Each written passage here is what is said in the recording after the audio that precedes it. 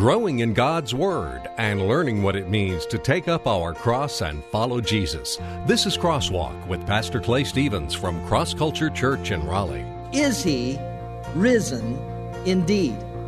It is not an exaggeration to say that all of Christianity hinges on that question. When it comes to the three factors to determining the value of a piece of property, the adage in real estate is location, location, location. Those words are certainly true when it comes to a piece of real estate known as the empty tomb. There actually is a significant amount of hard empirical evidence to support the resurrection of Jesus Christ from the dead. I'm Rick Freeman. Hello and welcome to this special Easter edition of Crosswalk. We're in week 3 of the series entitled The Experience. And as you might guess, on Easter Sunday, we're experiencing the empty tomb. I said a moment ago that the 3 most important words for determining the value of a piece of property are location, location, location. And although, in the case of the empty tomb, I'm not referring to the location of the tomb itself, but rather the location of the body that was inside of it. The cross was the place where Jesus wrote the check to pay for our sins, and the empty tomb was the proof that the check cleared. As we looked last week at the cross, Pastor Clay explained why without the cross, our sins cannot be forgiven. And as we'll hear today, without the empty tomb, none of what we believe matters. But is there another explanation to what happened in the tomb? Critics have been trying to explain the resurrection away for years. But as you'll hear Pastor Clay explain today, our faith in the resurrection is actually the most rational explanation for the empty tomb. I want to lead you to the cross.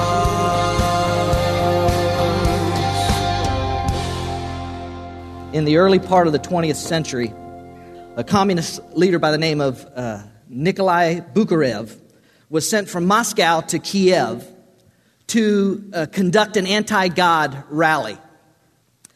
As the story goes, he got up there and ranted and raved and ridiculed and made fun of Christianity for at least an hour. When he finished, he said that he would receive questions. An Orthodox priest stood to his feet and asked to be able to speak. He was granted permission, and he turned around and he faced the people, and he simply said, "He is risen!" And immediately, all the people gathered there rose to their feet and responded, "He is risen indeed." That, ladies and gentlemen, is the question that we want to examine this morning. Is He risen indeed? It is not an exaggeration to say that all of Christianity hinges on that question. If Jesus Christ did not rise from the dead, as the Bible claims that He did, if He did not come back to life, if this life is all there is, however, 70, 80 years at best, or 90, whatever it is, if this is all there is, and all of this is nonsense, then what in the world are we doing here today? Let's go home. Truly, let's go home if this is not true. The philosopher C.E.M. Joad was asked one time, if you could interview one person in all of history, who would that one person be? And if you could only ask them one question, what question would you ask them? Joad said he would choose to interview Jesus Christ. And the one question that he would choose to ask Him above every other question was this: did you or did you not rise from the dead? That is, ladies and gentlemen, the $64 million question. If you're here this morning and you're saying, well, I don't know about this, I'm not sure about this whole Jesus thing, or come on, this whole resurrection coming back to life and all that kind of stuff, I'm not sure. All we're asking you today is to consider what I'm going to share with you this morning. Believing in the resurrection of Jesus is a faith act. We know that that's true. But you may be surprised to learn today that does not mean that it is a check your brains at the door kind of faith. That there actually is a significant amount of hard empirical evidence to support the resurrection of Jesus Christ from the dead. We're going to look this morning at Matthew chapter 28. If you brought a copy God's Word with you, I encourage you to open to Matthew chapter 28. We're going to be reading verses 1 through 20 this morning, but we're not going to read it all in its entirety at the beginning, as we often do. Instead, I'm going to kind of read it as we walk through it this morning. And I want to share with you 3 statements. I'm going to make 3 statements, and then I want to talk about those 3 statements. But I want to say this to you again. It is not an exaggeration to say that all of Christianity hinges on this one question. That was the question for the early church, and that's still the question today. The Apostle Paul wrote in 1 Corinthians chapter 15 these words, "If in this life only we hope in Christ," in other words, if there's no afterlife, if it's just about this life and following Jesus, we are the most miserable of all men. In other words, if this is it, let's go home. We can still beat the Methodists to the restaurant. The Masters is on this afternoon. Matthew chapter 28, verses 1 through 20. 3 statements I want to share with you. Statement number 1 this morning looks like this. Eternal life was an old promise. Matthew chapter 28, beginning in verse 1. Now, after the Sabbath, as it began to dawn, toward the first day of the week, Mary Magdalene and the other Mary came to look at the grave. And behold, a severe earthquake had occurred, for an angel of the Lord descended from heaven and came and rolled away the stone and sat upon it. And his appearance was like lightning, and his clothing as white as snow. The guards shook for fear of him and became like dead men. The angel said to the women, "Do not be afraid, for I know that you are looking for Jesus, who has been crucified. He is not here, for he has risen, just as he said. Come, see the place where he was lying." One of the arguments by those who do not believe in Christianity, they take no stock in it, this whole Jesus thing and rising from the dead, they give no merit to it. One of the arguments that they give is that this idea of eternal life, this idea of a resurrection, was a later invention of the church. That Jesus was a good man, and he preached to peace and love and do unto others as you would have them do unto you, and that was fine and that was great. But that he got caught in this tug of war with the religious leaders of his day, and before he could kind of solidify his base of support, he got himself killed. End of story. Rising from the dead, that was a later invention of his disciples, because some of his disciples they didn't want that to be the end of the story. And so they just kind of came up with this idea to start a new worldwide religion, and by claiming that their leader who had been killed actually rose from the dead, and now we could follow him instead. I'll have more to say about the disciples in just a few minutes, but ladies and gentlemen, this idea that it was a later invention of the church is simply not historically accurate. Jesus, as a matter of fact, had been telling people for quite some time that this was going to happen, that he was going to get killed and that he was going to rise again from the dead. Matthew chapter 16, we find this. From that time, Jesus began to show his disciples that he must go to Jerusalem and suffer many things from the elders and chief priests and scribes, and be killed, and be raised up on the 3rd day. Matthew chapter 17. And while they were gathering together in Galilee, Jesus said to them, "The Son of Man is going to be delivered into the hands of men, and they will kill him, and he will be raised on the 3rd day." Matthew chapter 20. And he will deliver him to the Gentiles to mock and scourge and crucify him. And on the 3rd day, why don't y'all just say it with me? He will be raised up. Matthew chapter 26. But after I have been raised, I will go before you to Galilee. This was not something new. Jesus had been making this claim all along. Hello, McFly! I'm going to die. They're going to kill me, but I have no intention of staying dead. No, this was an old promise. But how about even older than the time of Jesus? Psalm 16, 1,000 years before Jesus was even born. Psalm 16 verse 10 says this, "For you will not leave my soul among the dead or allow your Holy One to rot in the grave." How about if we go farther back than that? How about to the book of Job, the book that many Bible scholars consider the earliest written book of the Bible, a contemporary of Abraham.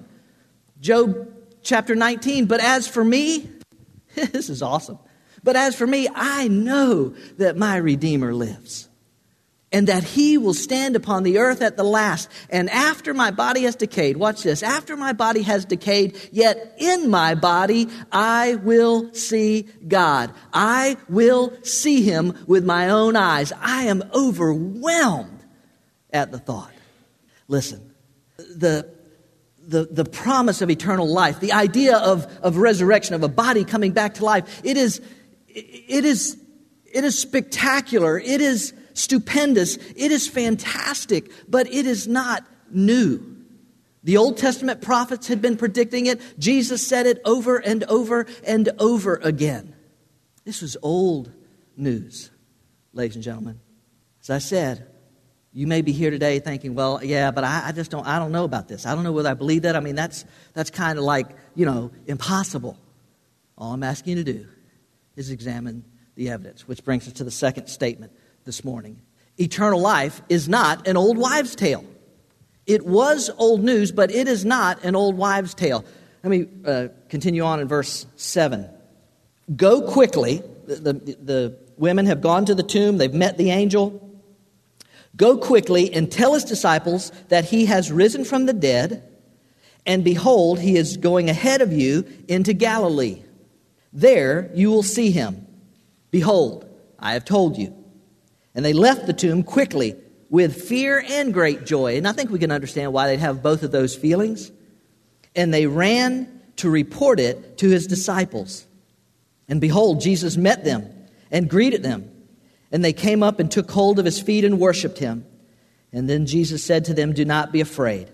Go and take word to my brethren to leave for Galilee, and there they will see me." Now, while they were on their way, some of the guard came into the city and reported to the chief priests all that had happened. And when they had assembled with the elders and consulted together, they gave a large sum of money to the soldiers and said, "You are to say his disciples came by night and stole him away while we were asleep.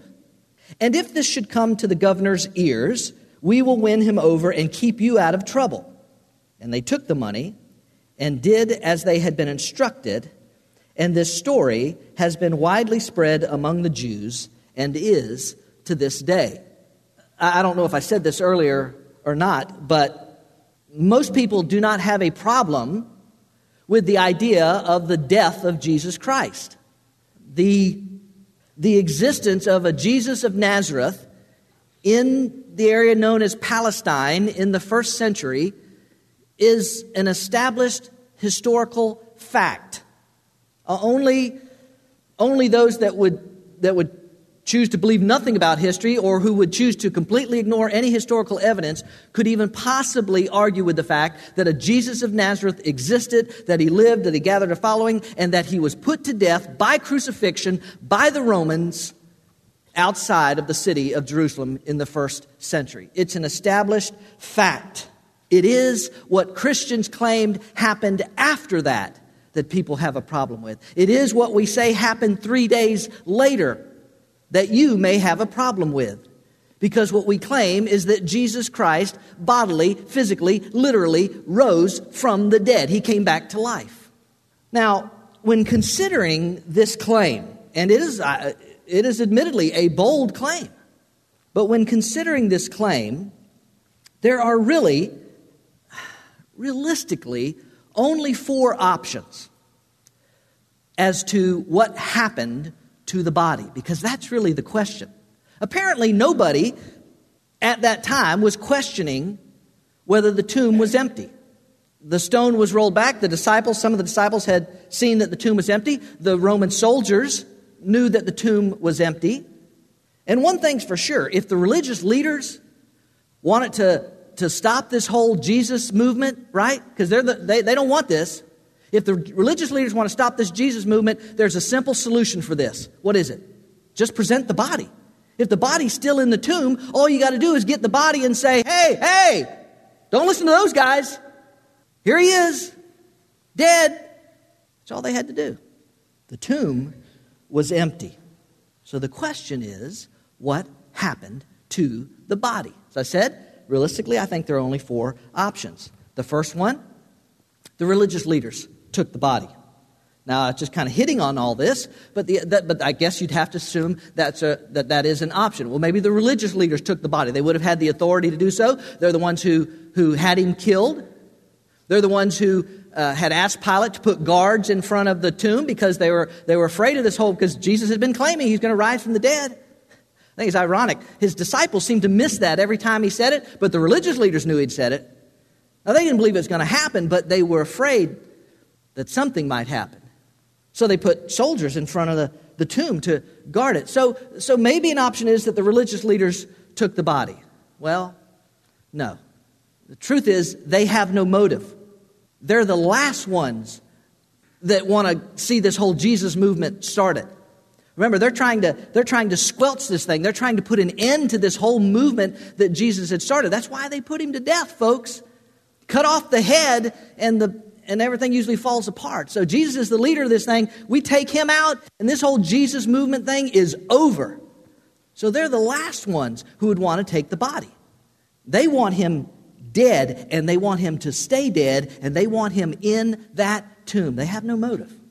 The second option, the one that we're going to spend a little more time with, Jesus was not really dead, and he walked out of the tomb. Now, I know to some of us in here that may seem like a ridiculous scenario, but I've spoken about this before, that has been offered as an explanation to what happened to the body. It is what is known as the swoon theory. This is not new.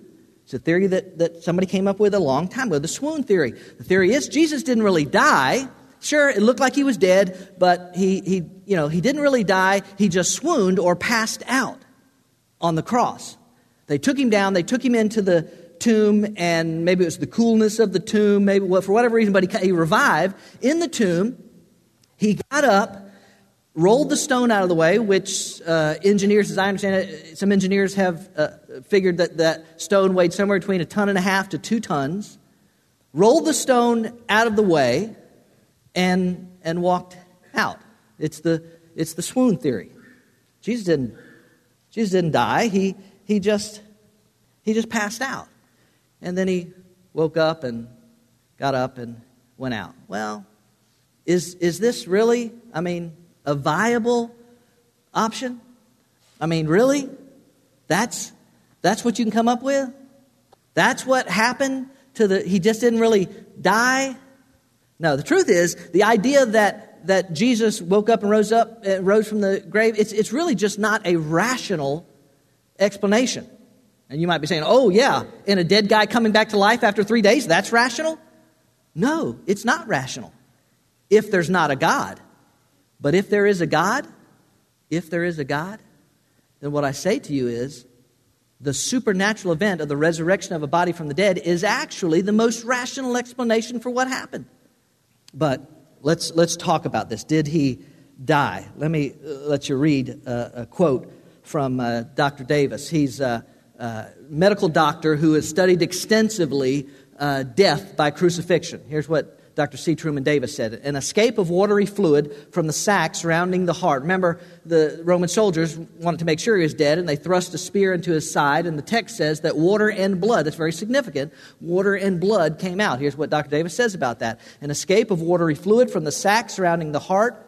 We therefore have rather conclusive post-mortem evidence that Christ died, not the usual crucifixion death by suffocation, which is how they would usually die on the cross, but of heart failure due to shock and constriction of the heart by fluid in the pericardium. Did I say that right? I practiced. That's in Dr. Davis's book, A Physician's View of the Crucifixion of Jesus Christ. Translation of Dr. Davis's statement, he was dead. How about this? Maybe y'all have heard of a little publication known as the American Journal of Medical, well, whatever the name of that journal is, says this. Modern medical interpretation of the historical evidence indicates that Jesus was dead when taken down from the cross. Accordingly, interpretations based on the assumption that Jesus did not die on the cross appear to be at odds with modern medical knowledge. Journal of the American Medical Association. Clearly, I didn't practice that one. Listen, folks. Listen. This is not three-piece suit wearing, handkerchief waving, sweat flying, stomping, yelling preachers claiming this. These are medical doctors. This is the prestigious Journal of the American Medical Association. And they're all saying the same thing. Jesus was dead. So stop this nonsense about, well, maybe he didn't really. No, he was dead. So the possibility that he didn't really die and he got up and walked out on his own doesn't fit the facts. It just doesn't line up with the facts. The historical, empirical facts. Third, this is the third option.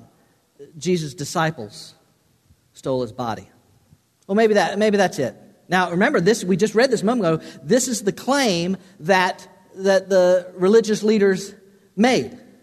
The disciples stole his body, and as Matthew says in the text, that's been the story that was told to the Jews to try and explain what happened to Jesus. The disciples stole the body. Well, listen. Here's the problem with that. The disciples have got no motivation to do that either. They really don't. Because what we're saying is, by their own admission, they were scattered, they were running in fear, they were hiding from the religious leaders, because if they killed Jesus, they sure knew that they'd be willing to kill them.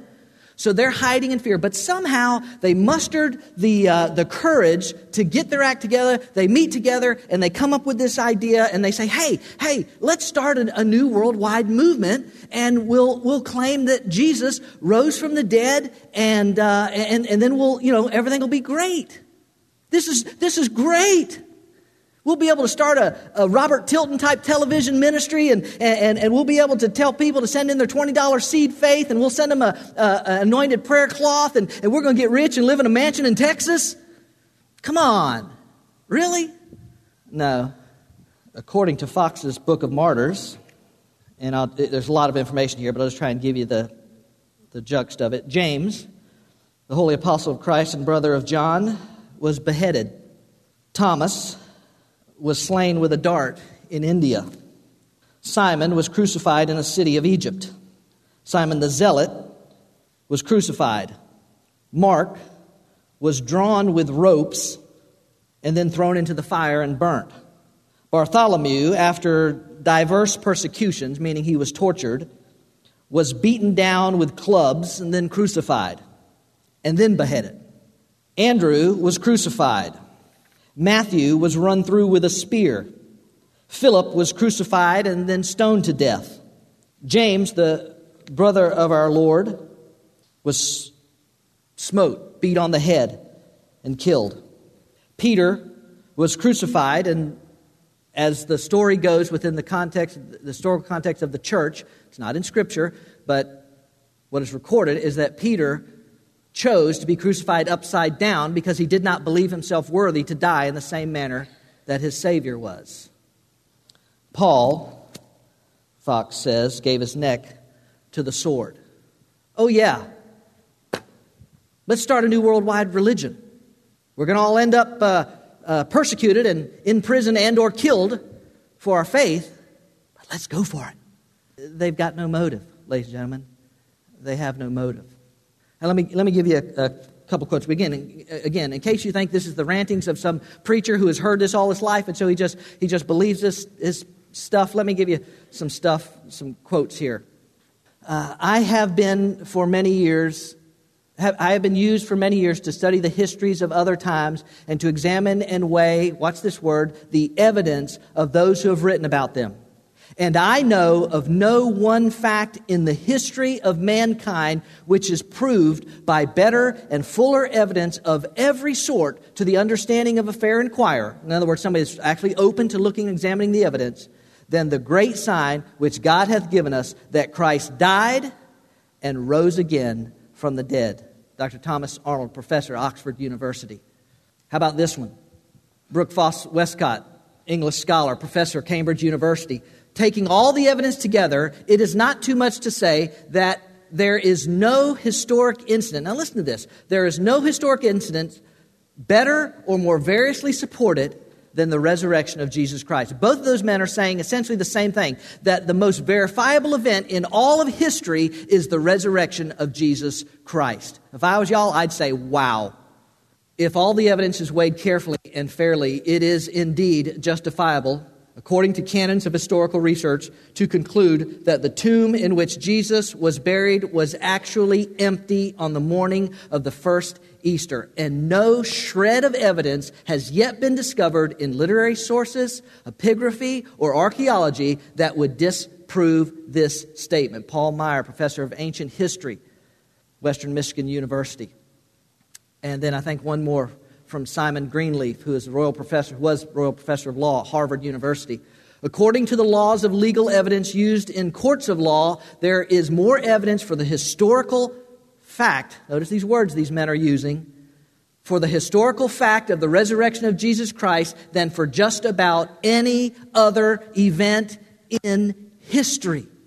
Now, folks, if you're here and you say, well, I don't know if I believe it. You can say that you just don't want to believe it. But you can't say you don't believe it because there's no evidence to support it. It's the validity of the resurrection. That only leaves one more possibility. The resurrection is true. The religious leaders had no motive. The disciples had neither the motive nor really the capabilities to steal his body. By the way, I didn't mention this, but one other reason why I don't believe the disciples would have stolen the body, they were Jews. And it was Passover, the most sacred time in the life of a Jew, of a Jewish person of Jewish faith and descent. Passover. And to touch a dead body, according to Levitical law, would have made them ceremonially unclean. And no self-respecting Jew would ever be found ceremonially unclean during the time of Passover. The disciples had no motive. Jesus sure didn't just get up and walk out on his own. That only leaves one more possibility. The resurrection is true. Again, you can say, well, I just don't want to believe it. Fine, that is your choice to make. But please don't say there's no evidence to support this claim. Now, let me give you one other statement. I've got to close here kind of quickly. Eternal life will not be old news. It was an old promise. Is not an old wives' tale, and it will not be old news. Verse 16 says, but the 11 disciples proceeded to Galilee, to the mountain which Jesus has designated. And when they saw him, they worshipped him. But some were doubtful. Well, you can understand that. Is it true? Can I touch him? Is it really true? Verse 18, and Jesus came up and spoke to them, saying, all authority has been given to me in heaven and on earth. Go, therefore, and make disciples of all the nations, baptizing them in the name of the Father and the Son and the Holy Spirit, teaching them to observe all that I commanded you. And lo, I'm with you always, even to the end of the age. This is the promise that the church has been built on, the promise of the empty tomb. And followers of Jesus have been going ever since Jesus gave that command. They've been proclaiming this message, and it is news that simply will not grow old. In some respects, Jesus is talked about as much now as he ever was. When The Passion of the Christ, the film The Passion of the Christ, came out a few years ago, it was one of the highest grossing films of all time. Sometimes you hear celebrities use Jesus' name in some way to support some view that they have, right or wrong or whatever. Do you know why? In some respects, this is news that just won't go away. Because this is good news, ladies and gentlemen. This is really good news. Because this means that you and I, being created in the image of God, have this promise that when we receive God's redemption provided by his Son on the cross, we have the promise of eternal life. Jesus, Dave Helfrich, our student pastor, was praying for me earlier this morning, and I love one of the things he said in his prayer. He said the cross was the place where Jesus wrote the check to pay for our sins, and the empty tomb was the proof that the check cleared. It's the glorious good news that will not grow old. Can I tell you, that's why this church exists. That's why this church reaches out. That's why this church sends teams of people everywhere God will allow us, all over the world. Because until the world knows what happened that Sunday morning outside of Jerusalem, in that tomb, then they have no hope. And you and I, who are followers of Jesus, are charged to deliver that good news. I don't know what you think about this. If you're a believer, if you've already trusted Jesus Christ, your personal Savior, then you can walk out of here, and the next time you have a conversation with a coworker or a student, fellow student, or a friend, and they say, well, I just don't know how you can believe in that whole, rise from the dead kind of stuff and Jesus and all that kind of stuff. You can look them straight in the face with all sincerity and say, I don't know how you can't. And if you're here and you've not trusted Jesus Christ, your personal Savior, you're just looking at this, and maybe you've said, well, I've never even heard this kind of stuff before. And all I ask is that at the very least, you would consider the claims of Christ on your life. Because if this is true, then Jesus rose from the dead.